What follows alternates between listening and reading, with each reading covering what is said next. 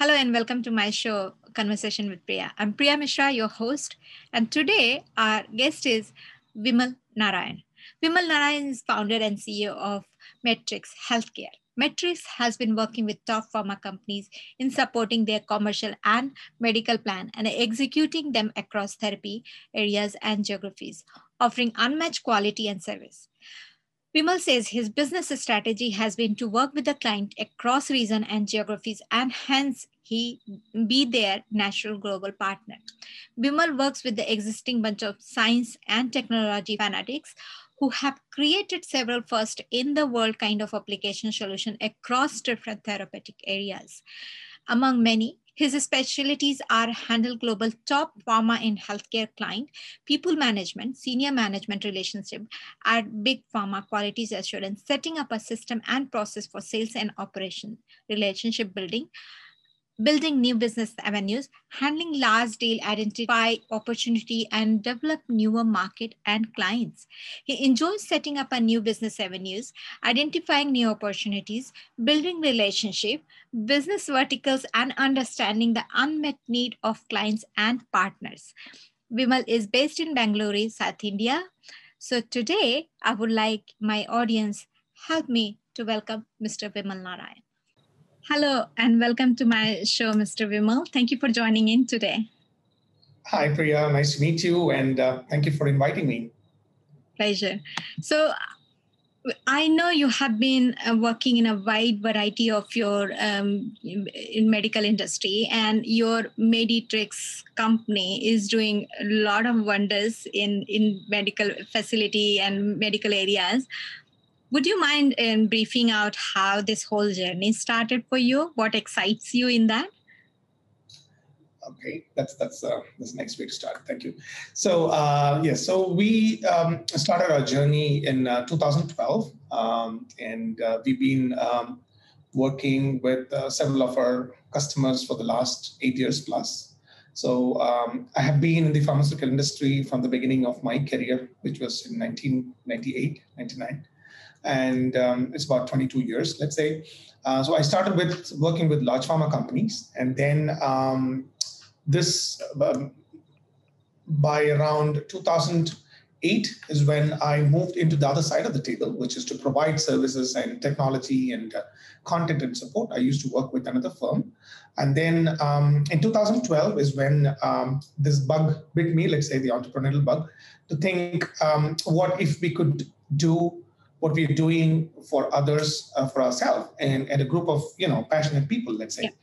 Yeah. So that's how this idea came in, and we've been lucky.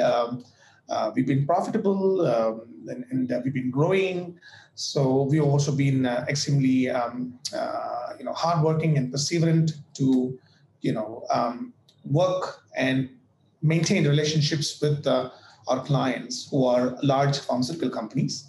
Right. In different markets like US, Europe, several parts of Asia and Middle East. Isn't it is just perseverance is everything, being that consistent in every ways, whether it is your serviceability, your availability, your performance. Consistency is the key to success, isn't it? Especially when it comes to the actual customer serviceability. That's great. Especially in an area like healthcare and life science. It's traditionally you work with larger companies, yeah, with a lot of regulatory, legal, and medical restraints and challenges and hurdles, yeah, because they are allowed to say something and not allowed to say several things. Yeah. So the overall, if the machinery is large, it will move slowly. So unlike the tech or some of the let's say automobile. Or some of the other industries, pharma moves slow, which means decisions are made slow, which means like you have to be patient. Yeah. I've had instances where we have been talking to clients for 3 years, and then finally we got awarded a project. But then the good thing is that we get to work with some of the largest brands in the world. We get to work with some of the largest companies in the world. And also we get to build a very, valuable relationship which can be carried on. because this is something with a lot of entry barrier for anybody else to do as well. Because if I took 3 years, somebody else would also take a similar amount of time to. That was just one example. Not everybody was 3 years, but yeah. I mean, it's like it kind of it's part of the game. Yeah, isn't it? Right. Yes. We need to be perseverant in this industry because that's how the industry moves. So we have one meeting to have another meeting. And then have another meeting to have another meeting. And then finally a decision is made, like let's say in 6 months. So we need to be ready to go through that grind. Yeah. And I think it's very much into any regulated industry. If you go to any regulated industry, it's kind of a common practice to have you have to have a patience and continuity and perseverance has to be there. But when it comes to the medical industry, it is more regulated because their lives involved and, other elements are also involved. In that sense, when Medimix, according to profile, seems to be more of a medical facilitator, could you tell us how your business works and what are the profit opportunities in that?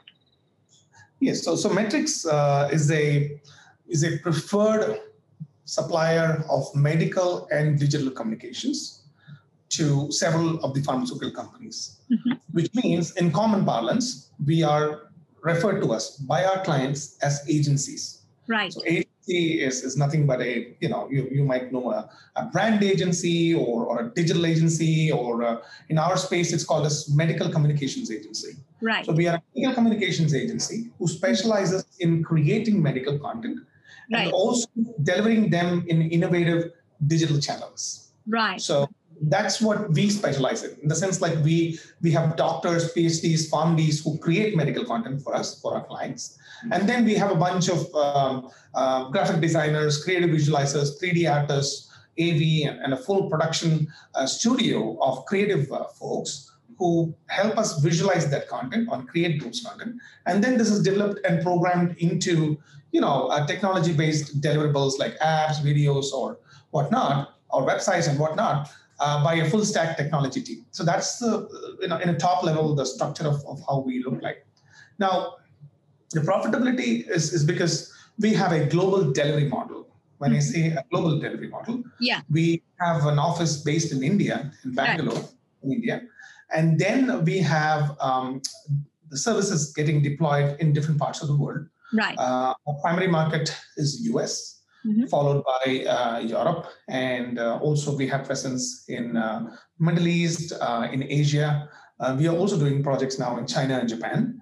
So since we have the offshore delivery model, we tend to have higher margins of business, and we tend to be profitable from the day one. So but having said that, we offer tremendous amount of cost savings to our clients as well, because we are able to provide them a direct savings of working with us, because we have this unique offshore-onshore delivery model.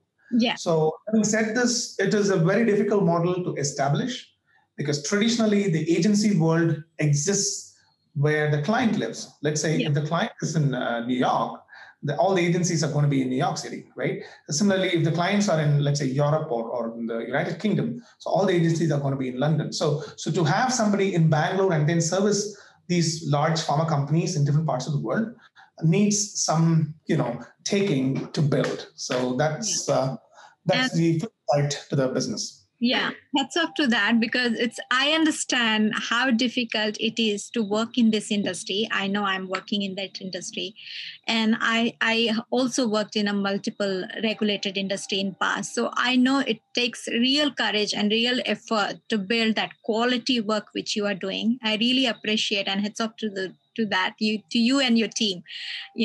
I always believe that a team is your army. You can't win a war without that. So so that's amazingly great job you are doing in that sense, and especially facilitating this particular area where not many people are actually tapping into.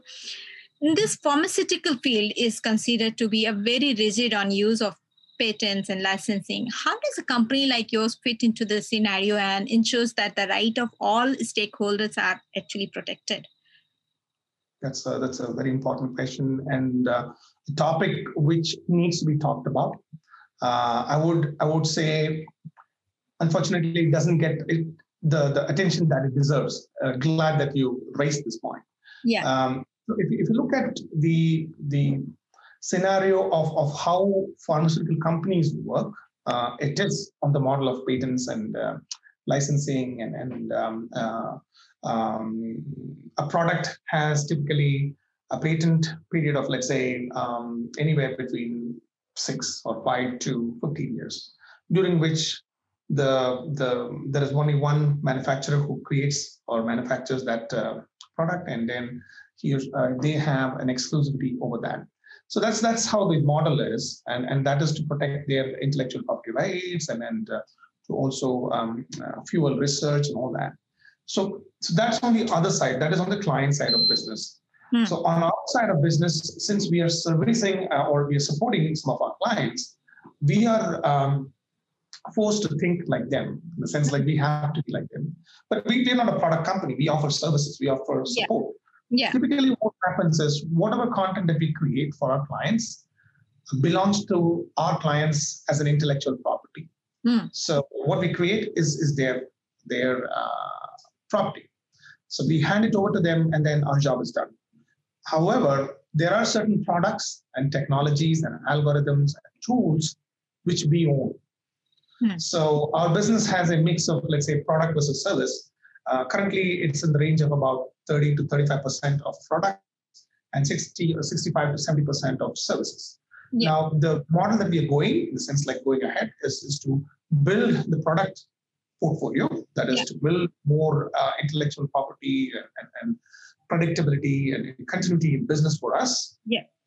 So my estimation is that in 2021 and 2022, this proportion will go up to 50, and eventually it might go up to 70 or 80 and sort of stabilize there. So we will eventually, in the next 2 to 3 years' time, will become a company who has more of the intellectual property, and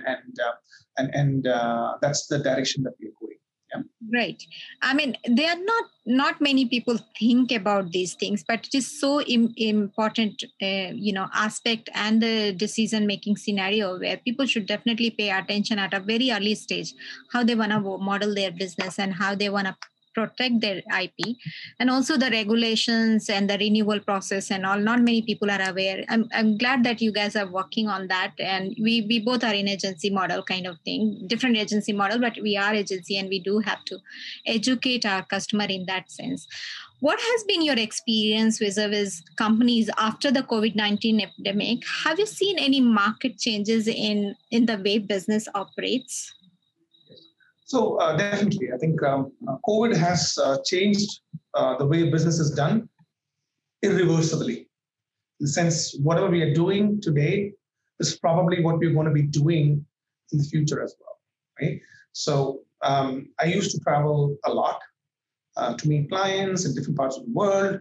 So I would think that my travel is cut by 70%, even when we are all free to travel. Even when we all have received our vaccines, and hopefully we will, find some sanity in the way the scheme of things are. But I would think it's going to be cut by 70%, which means the same thing is going to be applicable to several business leaders, to our customers and their customers who are physicians. So somebody whom you would meet, a medical rep typically meets, let's say, 4 to 5 customers in a day, or in some markets it's less, some markets it's more. I think that's going to cut down a lot to a virtual call or a virtual meeting. So that's a fundamental level how a pharma company talks to their customer, right? Right. So the same thing is going to mean several different things for our customers, which means things are going to be different for us. One thing is for sure, we have been advocates of digital engagement. We have been advocates of digital content. We've been advocates to go digital first for all of our clients, which means that this is good news for us. So we don't have to go digital anymore because they have pressure to go digital. And so we are struggling with, strategies on how to engage customers, let's say in a key oncology area. We're not doing a lot there. What can we do now? So things which were considered as something as a risky or not ventured into or an unfamiliar path has become more of a mandatory requirement now. Right. So I think it's going to be like this, and people are embracing it. Yeah. Look at the results of the pharmaceutical companies or agencies over the last, let's say, 12 months in 2020, for example. It's not been too bad. It's been pretty okay. Some companies have not grown very well. Some companies have. Even large pharma companies have. There are several of them have grown in double digits. Several of them have grown in single digits, and some of them have degrown, of course. Right. But then it's not been as bad as we would have thought for them. So the results are okay, right. Which means that this year is going to be even better. So from a financial standpoint, things have been good. But from an engagement perspective and how you will behave, how you will think lean, and move faster, I think things have changed. And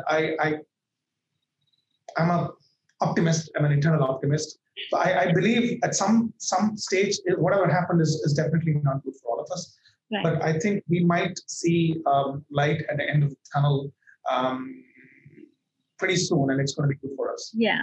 I mean, things are changing anyway. But it is getting more positive. People are adoptive. So that's just like a deal market has been relatively dull for the whole of last year. Do you anticipate any major changes this year? And that what are major sectors within the pharma sector in itself that may see tractions?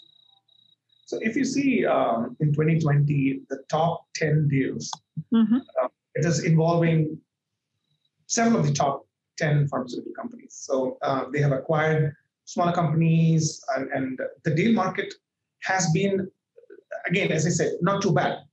The first 3 months was quiet, let's say till March.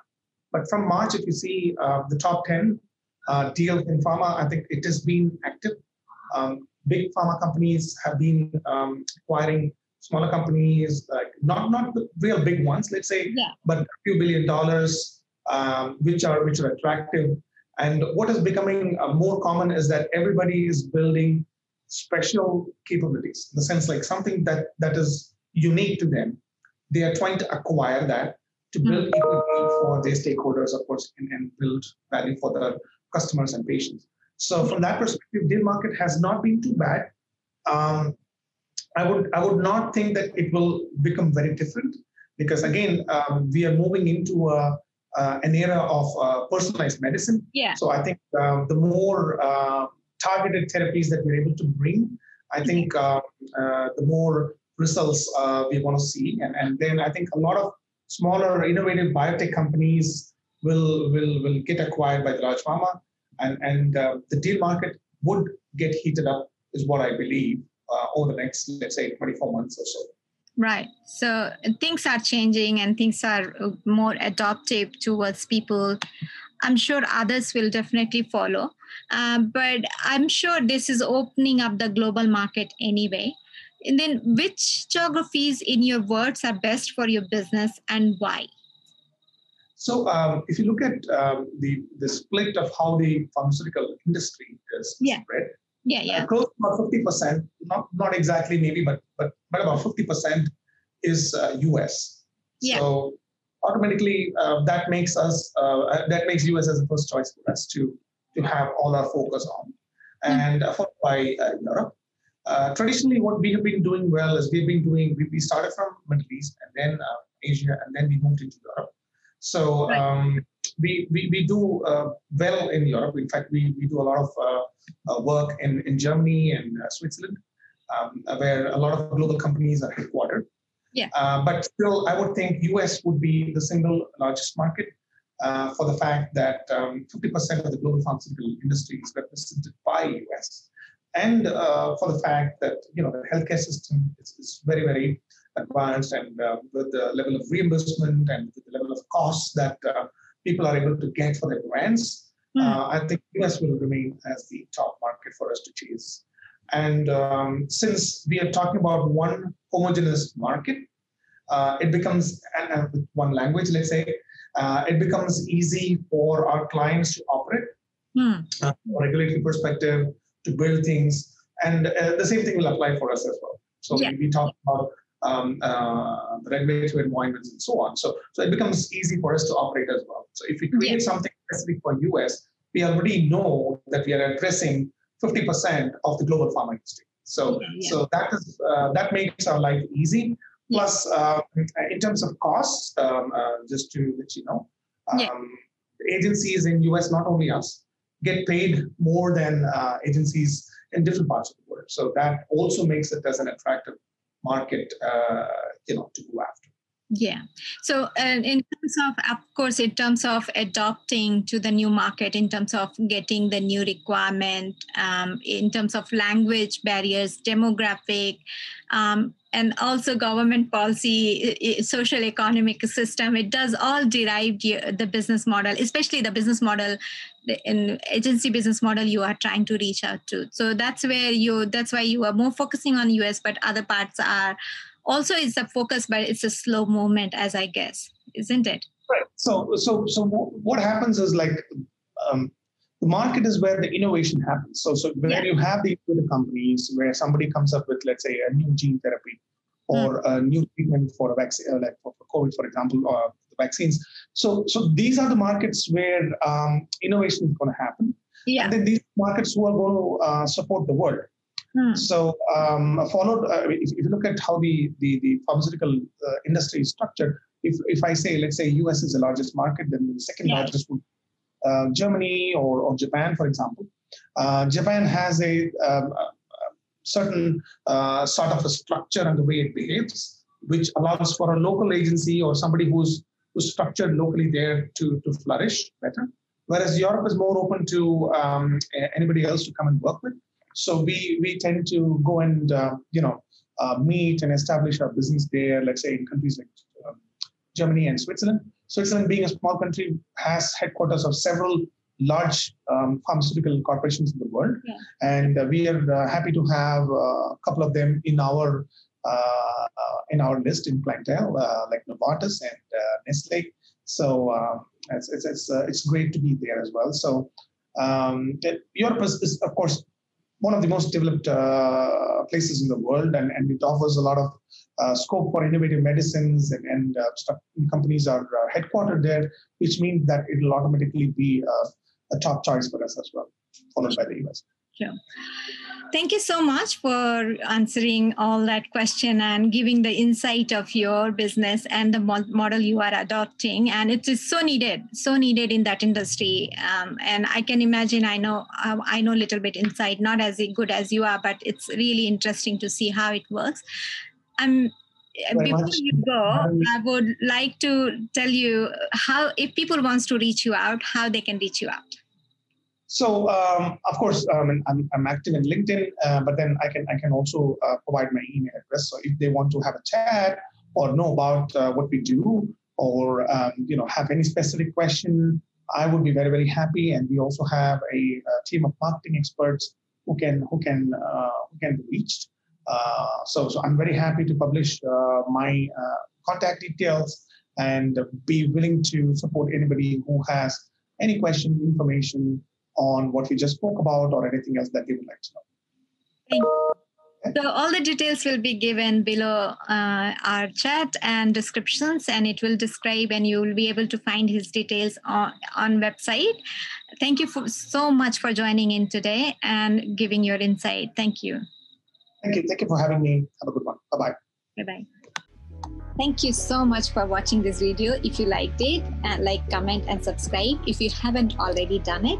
To know more about us, visit www.corporality.global.